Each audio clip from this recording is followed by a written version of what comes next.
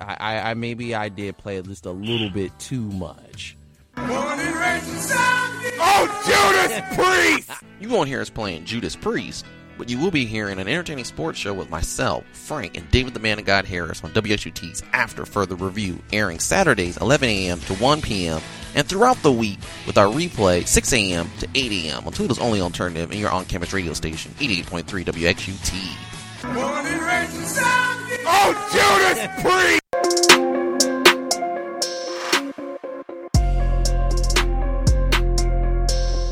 We're back at it here on 88.3 WXUT's After Further Review. Been a couple of weeks. It's been that quarantine time. The stay-at-home orders are kind of easing up a little bit as we kind of ease into the month of May. The month of April was long and stuck in the house, and actually gonna have some good weather this going into May. Later on it should be a little bit cooler, but we're warming up here on 88.3 WXUT's After Further Review. Make sure you always check us out basically on podcast now because we can't really get in the studio, so you can check us out on SoundCloud and on iTunes. Make sure you subscribe to us on iTunes and give us 5 stars, and make sure you you like the show or not. Expand it to others. We'll share it also on our Twitter page, AFR Sports Show. All of those platforms have a picture of Frank Bashner and the horse's head, but we got David the Man of God Harris here on the phone lines along with Frank Bashner as we're in the home studios, and we're talking a little bit about the NFL draft because really there's no live sport. So first, guys, I want to ask you about the NFL draft. How'd you like the actual virtual NFL draft? I thought it was actually pretty well done given the circumstances. I mean, a lot of people probably worried about all these technical glitches that were going to happen, but if there were any, it wasn't really anything that big. I mean, some of the stuff was kind of ridiculous, like the whole Boo the Commish commercial that Bud Light was doing, or trying to get her Goodell doing like talking to the fans via Zoom. It was kind of corny, but I thought it kind of helped provide everybody an escape from what's been going on in the world. Chance to see something sports related and see if their teams get some new talent in, and who knows how they reacted to it. I mean, I'll have my thoughts on the Lions in a little bit, but David. Yeah, I would agree. Similar, kind of going into it, everyone was warning about the technical glitches, were there going to be any kind of strong delays.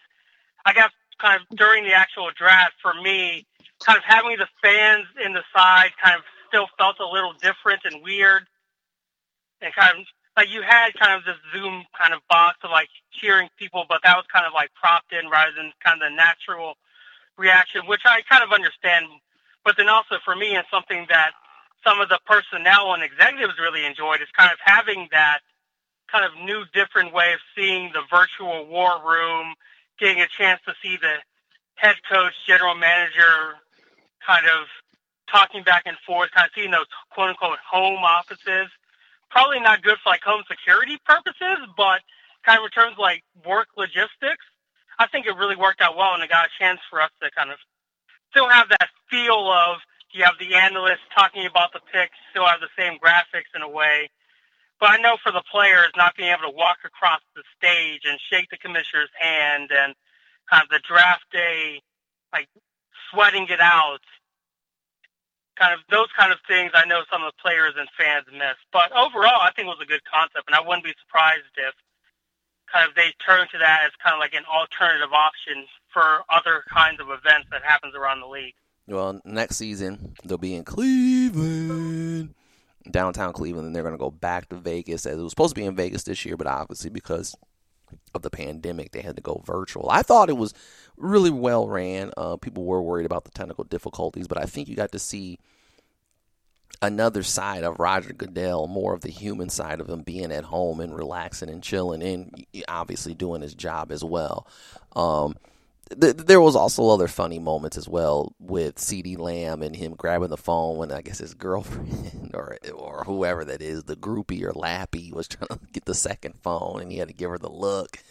Some people were kind of complaining that it was a little tragic. It seemed like there was always a positive thing, and then it was like, and by the way, his brother lost an arm in a sawmill accident. It was just crazy stuff. Or the mom was recovering from having cancer 3 times in a row. I mean, it got to the point where saw some of that stuff. But overall, I thought it was really, really good. I think the NFL draft is a little long, though. I mean, I hate to say it. I understand people want to get the fix, but to me, after the 3rd round, who's really watching? I mean, what are the opportunities? I mean, there's some guys that'll probably be able to make it, but usually it's more of the guys that are the free agent signings or the guys that make the team over the guys who get picked, probably rounds 4, 5, 6, and 7. Their possibilities of making the team are very slim. So I kind of zone out after the 3rd round. I mean, obviously you might get a Tom Brady here and there, but that's once every 6 years or something. And the Mr. Irrelevant, I don't think, has played longer than 2 seasons in the league, and that's usually the last pick of the draft. No Mr. Irrelevant's ever been even a Pro Bowler. So for me, after the 3rd round, I kind of zone out and go watch other stuff. Maybe, David, you sit there, and Frank, you probably guys watch those basically irrelevant rounds. I'll admit that I did, just because there was really not much else to do. Oh, okay, that's right. David? I mean, I'm the football guy, so as far in order to have a properly winners and losers segments, and I mean, 1 and 2, it is like you said, kind of some of the stories are kind of those long shots, or even some of, dare I say, it's the non-Power 5 schools, or kind of some of those deep-lying roster guys, those 4-year guys at the bigger schools. Like, those are a chance for us to see, oh, I remember seeing that player play, or, oh, that's a really good story. Like, some of those, like, I think day 3 is a more localized, unless you're, like, day 1, day 2 talented, that you're already going. We're looking for those diamonds in the rough, so, like, the players that we found level as part of our alma maters or our own conferences and things like that. That is true. If it's kind of interesting, though. I thought that one thing that kind of obviously got to me was the fact that the first 3 picks were Ohio State players, or the first one was a former Ohio State player. That tells you the type of talent that Urban Meyer was recruiting to Ohio State. Well, I also saw something else from the 2015 Ohio State team. There were 35 of those players from that team were drafted into the NFL. Mm-hmm. This is probably from the 26, it's like all the last 5 drafts put together. 35 players. So that's, I know David will maintain that 2000 Miami team had the best draft class, but I think that's universally accepted. But. Yeah, but I'm not saying that Ohio State is surpassed that, but I think that's probably as close as you're going to get to that for now. Can you say that the Ohio State should change its name to the NFL Factory? I wouldn't go that far yet, but at least they can use that as a selling point, saying, "Hey, we've been putting guys into the league." So does that take John Harbaugh off the hook? Think about it. Shea Patterson didn't even get drafted, and Ohio State's putting in all these NFL caliber players. I mean, Michigan is kind of playing at a disadvantage. That is definitely something interesting that I've kind of heard about, how there was 367 players from the NFL Combine that ended up signing with an NFL team, and the only one that didn't was Shea Patterson. You can't help but wonder if that is an indictment on Harbaugh, that he can't seemingly develop his own quarterback. Well, hold on. He didn't start at Michigan. Now, remember, he started at Ole Miss. Yeah, and he can't. Well, and of course, there are those that say that Patterson can't take snaps under center. He's only a shotgun QB, but But to be honest, Frank, but was he really that? Was he really that? He was good, not. though? No. He was not that. He wasn't really that good. He was serviceable. Yeah, it's really all he was.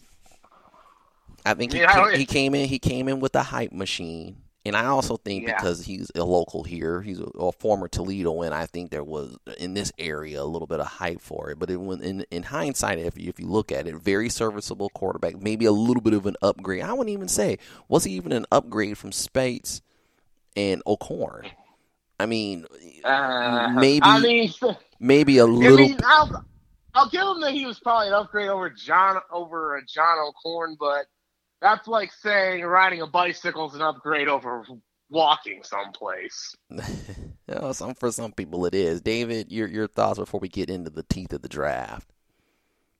Yeah, like kind of going into it, I kind of knew Shea Patterson probably wouldn't pan out. I mean, if you just look at some of the guys that are kind of the quote-unquote journeymen within this league, like Shea Patterson isn't even that. I mean, maybe someone takes like a deep flyer, like before they call Tony Romo next year, where they give kind of someone, kind of a Kurt Warner call. Maybe they take a flyer on Shea Patterson, but yeah, kind of if you watch him in college, it was just so inconsistent.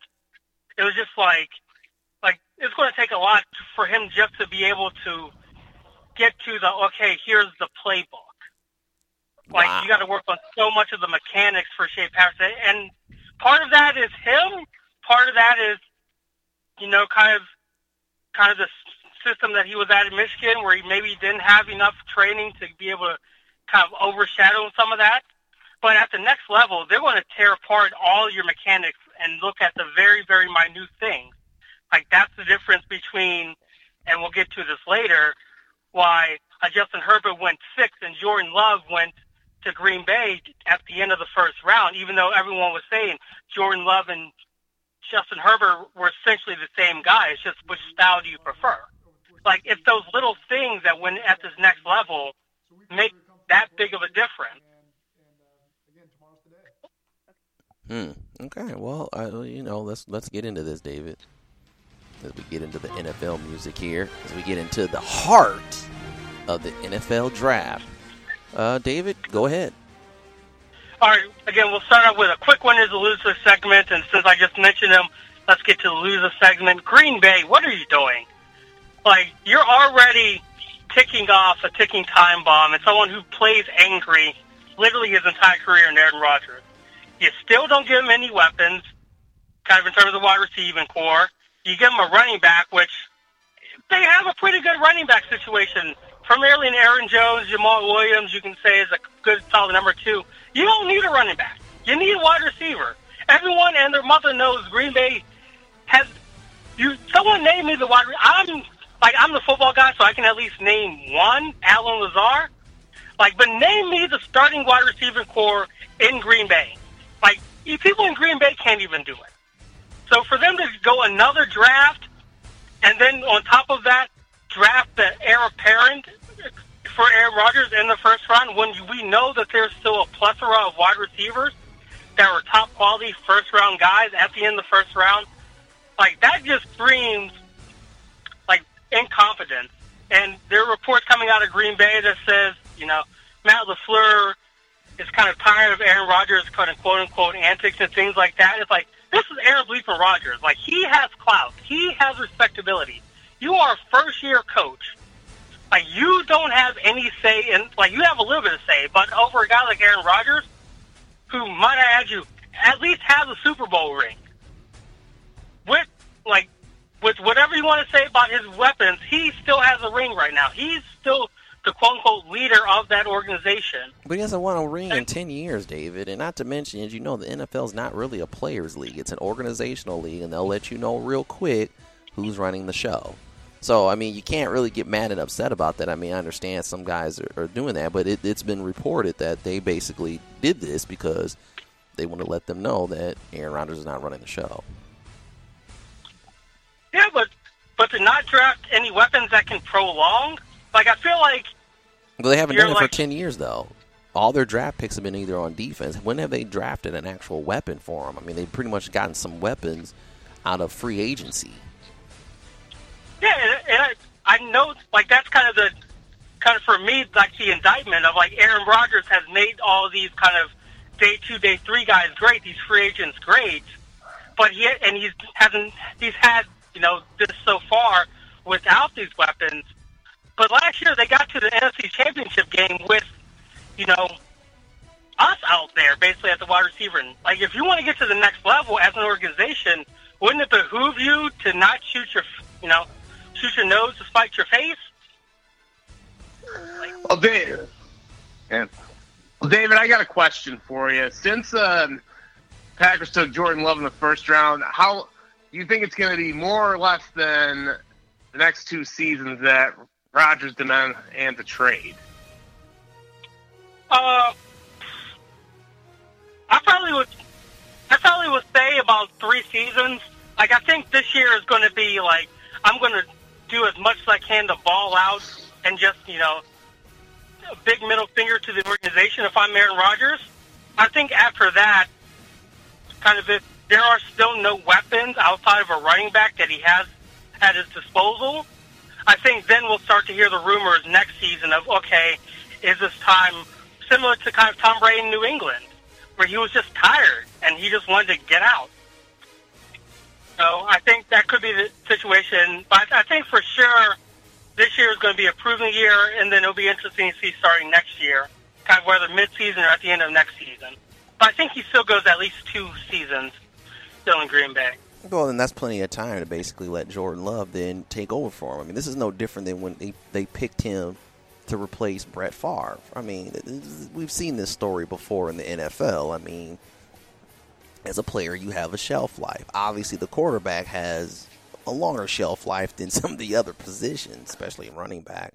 But, I mean, I try to tell people all the time that you can't be waiting around. He's injury prone. He's older. You're gonna have to need a backup plan for this guy, because if you don't, it's just not going to work. I mean, that's just the fact of the matter. It's just not going to work. Yeah, another team that drafted a quarterback that we're like, is Philadelphia, and I have them in loser section as well. Like, you just paid Carson Wentz all this money. You're touting him as being, okay, yes, like, people, I guess, forget that Nick Foles was the one that won Super Bowl MVP and Carson Wentz was hurt that season. But everyone's thinking of Carson Wentz as he can be our savior still, even though he has the injury problems, even though he's prone to this injury. And then you pay him all kinds of money, and then you basically say he's the guy. So for me, drafting a quarterback in the second round in Jalen Hurts, who plays a completely different way than Carson Wentz.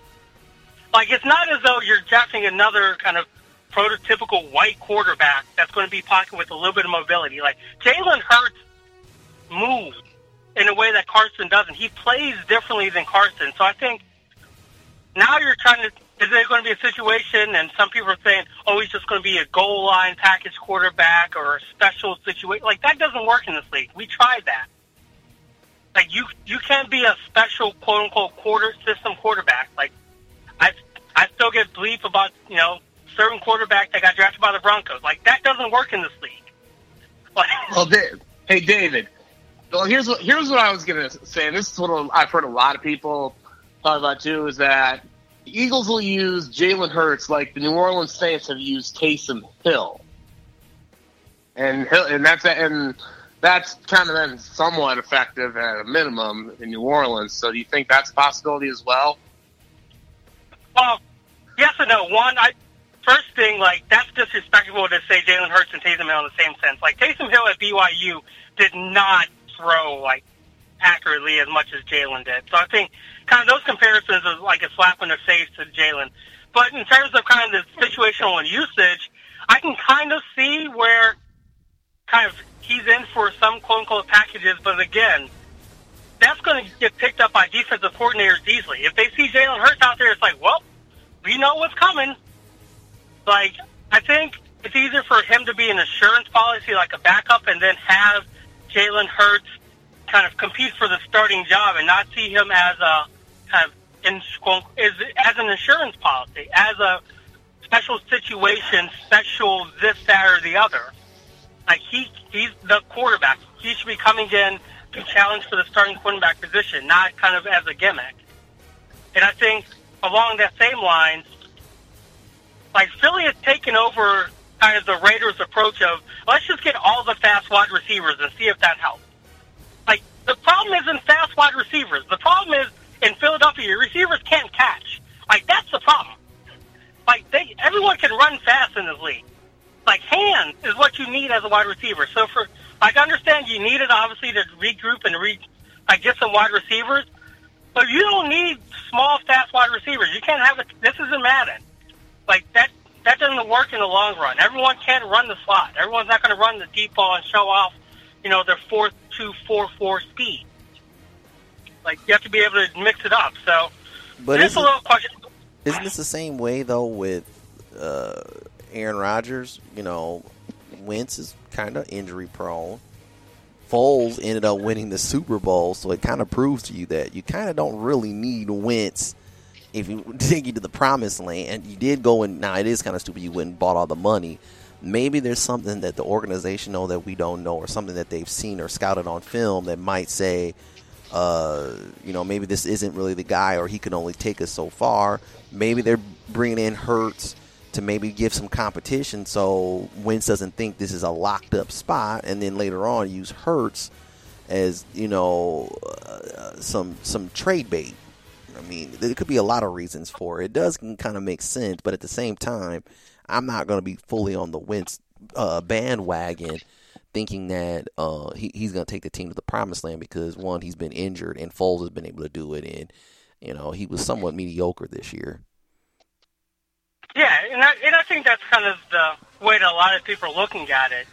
Kind of, this is Carson Wentz. Like, you got the money, now prove it. It's similar in a way to kind of what I see with the LA Rams with Jared Goff. Once he got his money, then he was like, oh,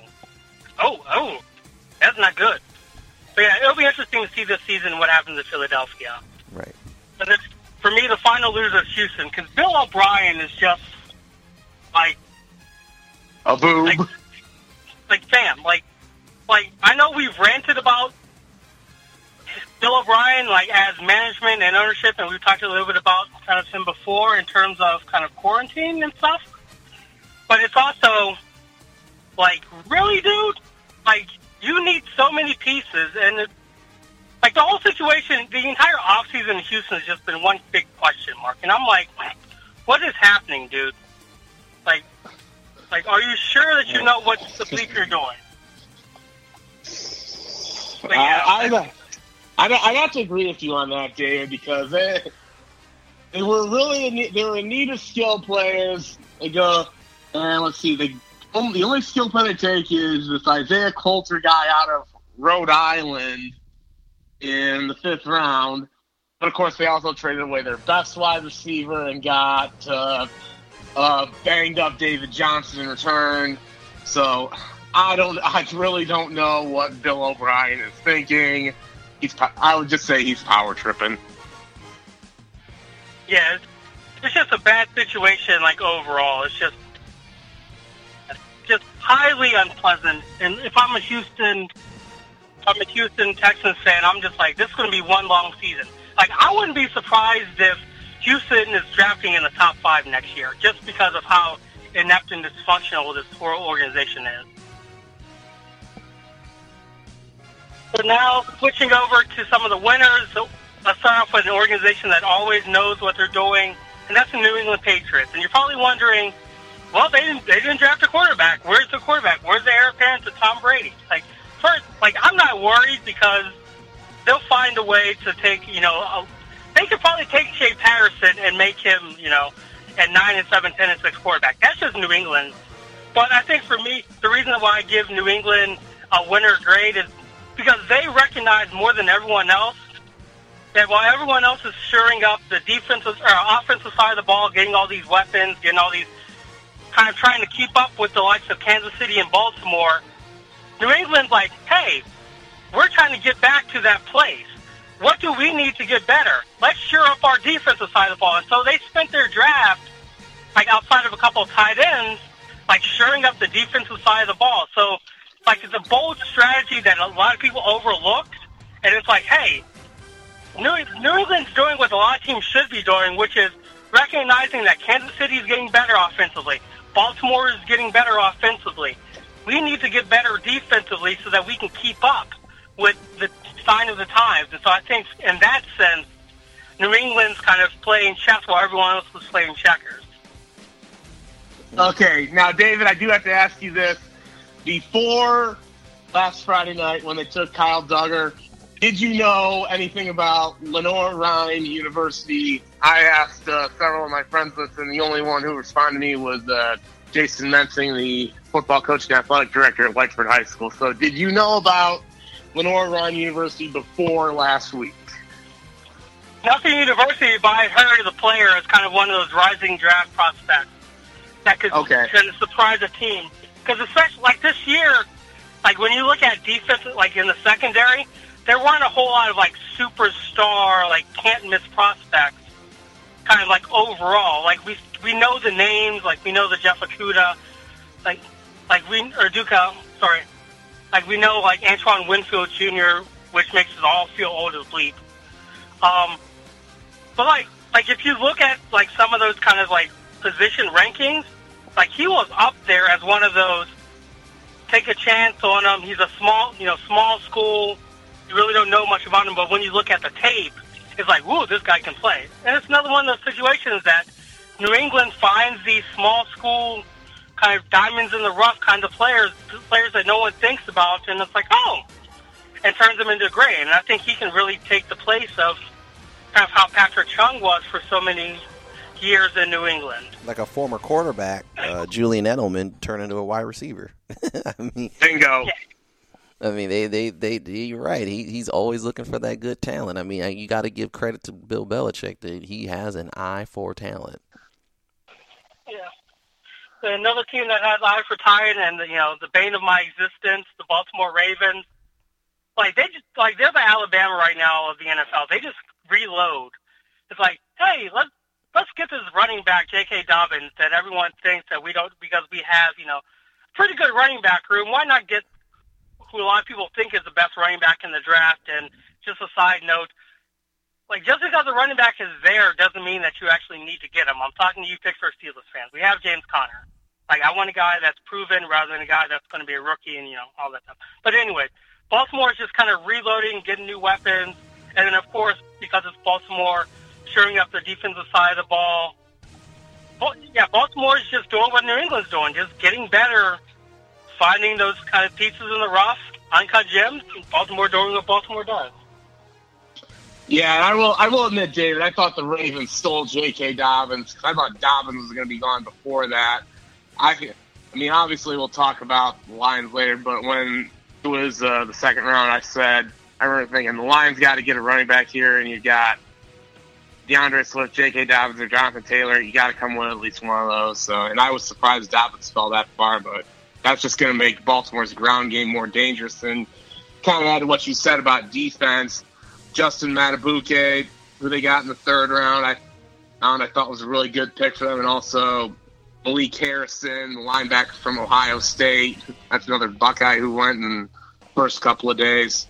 So I think definitely have to agree with you that Baltimore was a winner.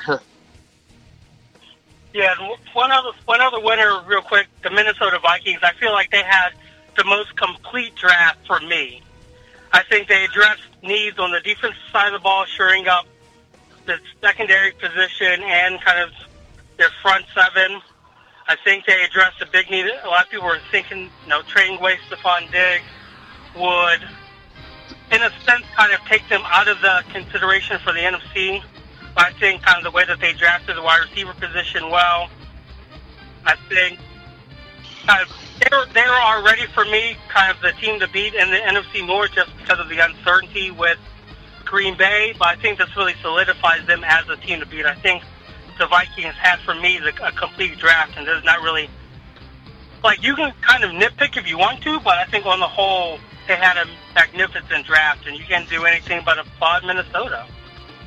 Yeah, I have to agree with you there, especially taking Justin Jefferson to take the place of Stephon Diggs.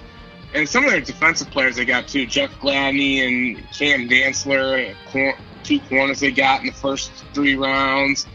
James Lynch from Baylor, I thought somebody would possibly go higher, so they got him in their D-line room. And, of course, another name that stands out to me is Kenny Willekes from Michigan State, who's the guy who was basically went from being a walk-on now gets to the league, and hopefully he can latch on there and continue to get better.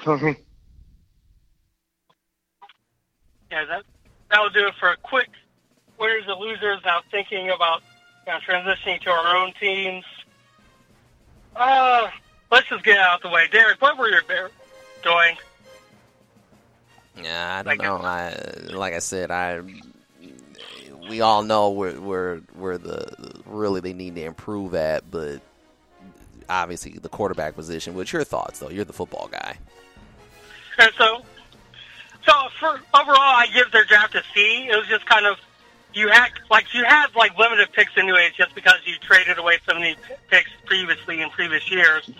So you really didn't have much to work with, and I feel like I understand what you're kind of trying to do if you're the Bears, but you kind of get some tight ends that do you really need? I mean, I guess you need a weapon for Mitchell Trubisky, but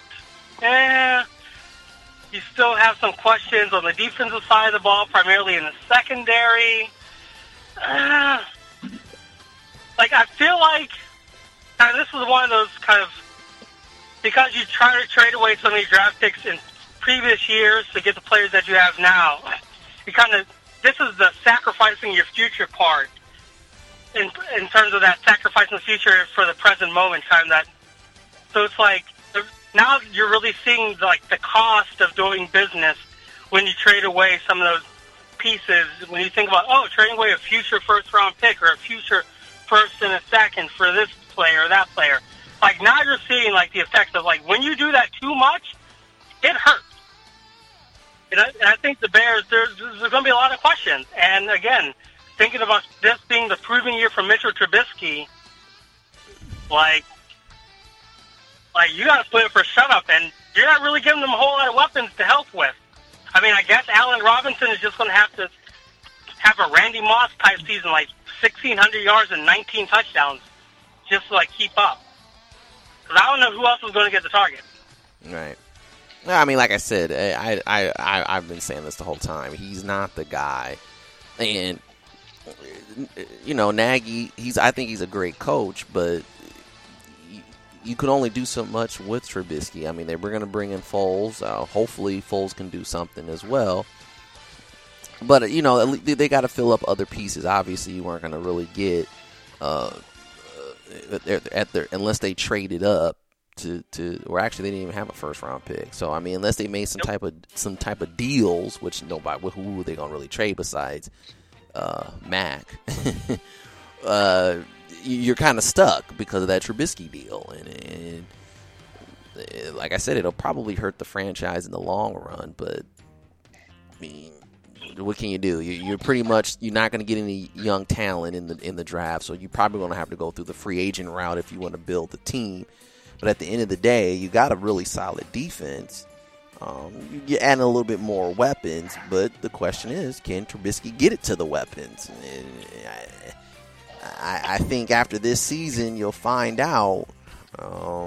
But in the sense though, every wasted year, you know what I'm saying? It's taken away from maybe Mac and that defense, because you only have a good window for defense, and that's 4 or 5 years for a complete defensive unit.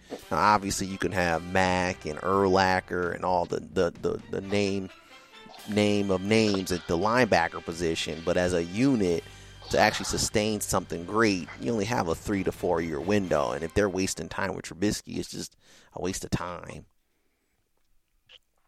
Yeah, and so I want to pose a quick question to Frank. You weren't on the show when we kind of teased this question, but if you were the Bears, and I know Derek's response because we talked about it on the show, would you quote-unquote hashtag king for Trevor Lawrence next year? I would strongly consider it. Well, you don't know what's going to happen in the future. He could be getting injured, and people were saying tank for Tua, and then he had that hip injury, and then look where he's at. I mean, so you go out and you be competitive. These are still professionals. Don't insult them. So if you're losing, you're losing, but you don't go out there and try to purposely tank, or as an organization just go out there and make asinine trades or stuff that just depletes the football team. I mean, you have to have a professionalism. If you want your players to be professional, you be professional as an organization as well. And let where the eggs may lay. You never know. Joe Burrow was going to be, last season was predicted as being a 6th round draft pick if he would have came out last season.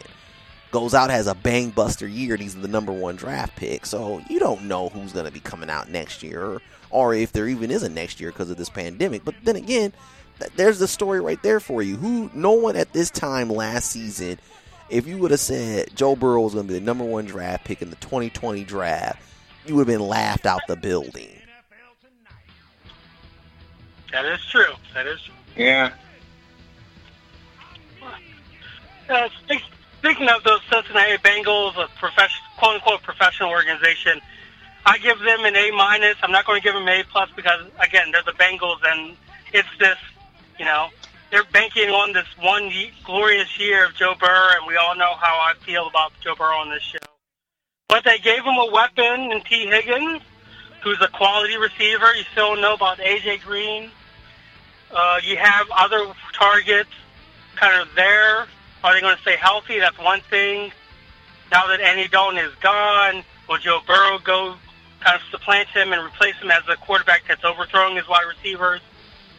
And then for me, on the defensive side of the ball, I think they did what they had to do. They shored up some pieces on the both offensive and defensive line in particular. You get younger. Hopefully those pan out. But, everyone in Cincinnati is putting their eggs in Joe Burrow is going to be the Peyton Manning, Eli Manning, Tom Brady. He's going to be our quarterback for the next 15, 20 years. Whereas, it's going to be wait and see. Because everyone's saying, Joe Burrow is this quote-unquote winner. Like, what happens when, and I was talking to a friend of mine who lives in Cincinnati, it's one thing to get SEC hits and be behind that SEC line. It's another thing to be behind kind of okay offensive line and have big mother bleepers blitzing you at least 4 times a season, because we're going to blitz him and Baltimore's going to blitz him. So he's going to take some hits that he hasn't felt in a while. So it's going to really test that mental courage, that mental strength of Joe Burrow to see how long he can last. Right. And now, what other teams, David? Who else you got? You got Detroit and Pittsburgh. Yeah, we'll do Detroit, and I give them a B+. Kind of, for me, it was a no-brainer. Just take the star-studded quarterback, since you kind of, screwed over Darius Slay, and that's putting it lightly. You get the best quarterback in the draft. You get a running back who I really hope can run for 1,000 yards and not get hurt, because there's a curse on running backs in that city, and I really want him to do well. But other than that, it was kind of a solid draft. I mean, there really isn't a whole bunch of holes. I mean, you could say, do you want to try to get the heir apparent in kind of similar to what Philadelphia did, kind of get a late round, or not so much Philadelphia, but kind of think about some of these teams getting a late quarterback just to kind of mold under Matt Stafford, because now he's really injury prone. And so how much longer does he have in the tank? Maybe they'll address that this upcoming season, or kind of with a trade. There's a couple, I know this upcoming quarterback class is not going to be as deep, but maybe they take a flyer. But yeah, I'd give them a B+. I can agree. I can actually agree with that, David. I was happy with the pick of Jeff Okudah, that basically take the place of Darius Slay. And I had mentioned this already on day 2. They had a 3rd pick in round 2. I said they had to get either J.K. Dobbins, DeAndre Swift, or Jonathan Taylor. More so Swift or Dobbins. And when they got Swift, I was ecstatic, because now you got him to complement Kerryon Johnson. and he can catch out of the backfield. Kind of can help the screen game a little bit more. All right, as for some of their other picks, Julian Okwara kind of helps your pass rush. She'll see how that pans out. And then getting a couple of guards, Jonah Jackson, Logan Stenberg. I think one of them could easily play right away.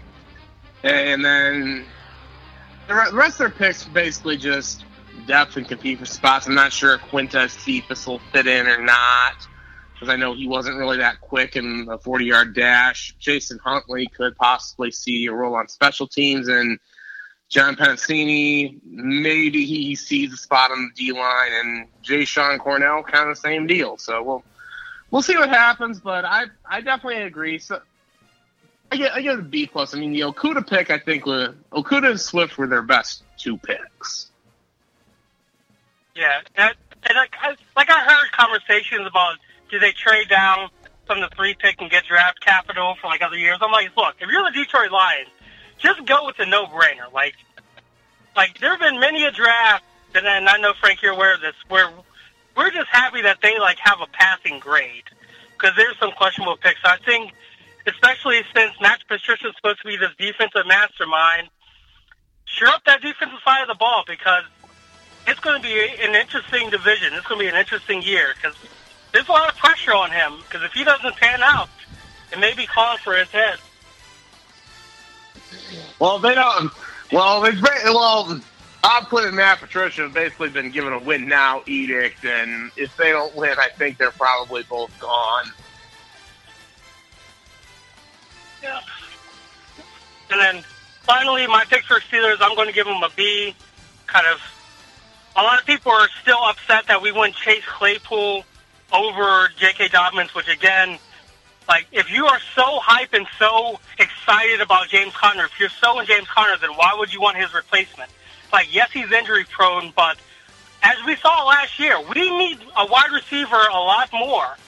We saw Deontay Johnson, shout out to TOLEDO, but he can't be the complement all the time to Juju.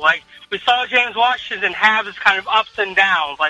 We still don't know what what his upside is going to be. He was supposed to be this playmaker, and I think now for Chase Claypool, who's a big-bodied weapon in a way that we really haven't seen since Martavis Bryant, since we haven't seen kind of be that dominant and physical as a wide receiver. He can really, if he can be physical in the short, that will allow Juju in a way to be able to do that deep ball. And knowing that Chase Claypool can complement in the deep ball as well. I mean, him paired with Ebron, who we got in free agency, we have weapons now in a way that we haven't had in a season or two. Again, a lot of people are thinking about Highsmith, the linebacker out of Charlotte. People are like, oh, that's another small school. It's if you look at where we're going to play him, he's a perfect fit at that linebacker position, because he's exactly the kind of player that we need. And so I think the other pieces, you can see, we kind of got a quote-unquote speedster in terms of the running back position, but he's going to be a change of pace back. He's not going to be our everyday. James is still going to be that. We saw Edmonds a little bit take a little bit of that. We can find running backs. But getting a high draft pick basically is limited handcuffs James Conner, because now it's going to be, now we have to kind of fight for touches and kind of automatically say he's going to be the guy of the future. We got to give Dobbins his touches. No, let James Conner be the workhorse back. We loved him when we traded away Le'Veon. Now don't try to the honeymoon season is all over and stuff like that. But I think the Steelers did what the Steelers do best: dress needs, kind of got a passing grade, and we'll have our normal 9-7, 10-6 record like normal, and everything will be back to normal. All right, fellas, we're going to try to wrap this segment up. Final thoughts from David and Frank. Yeah, it'll be really interesting to see kind of some of those other kind of picks, the teams that picked in the top 10, what would they do now that it's a new era?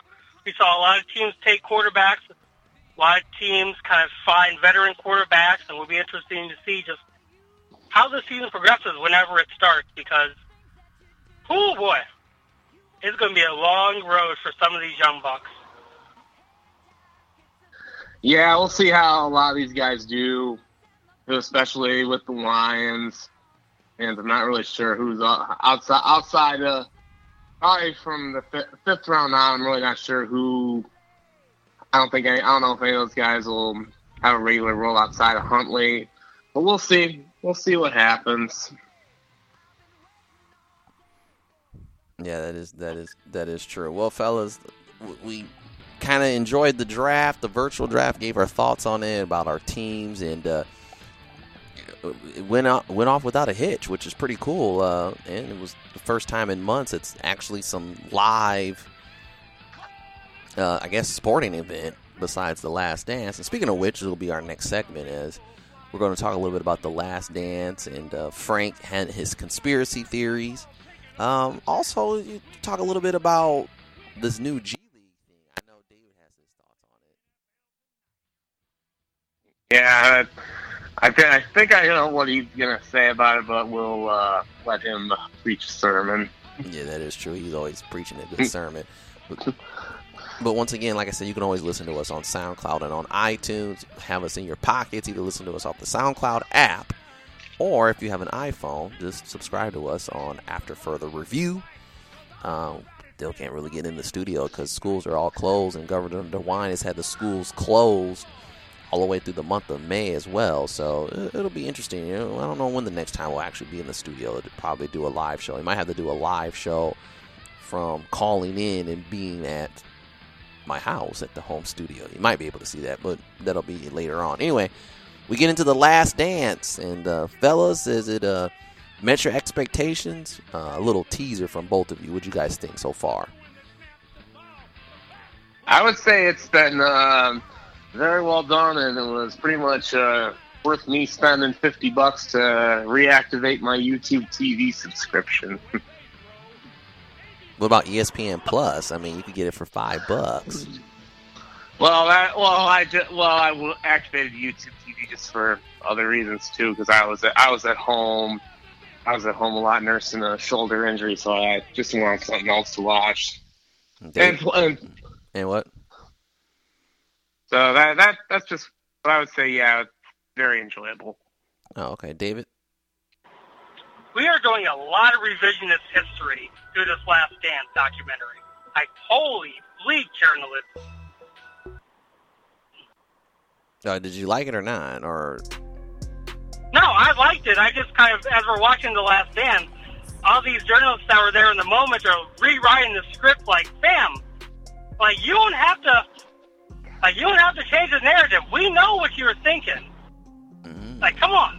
David thinks they're changing the narrative. Well, he'll get more in depth with that and more here on 88.3 WTs After Further Review. Like I said, check us out on SoundCloud and on Apple, iTunes, or the podcast. We'll be back after this.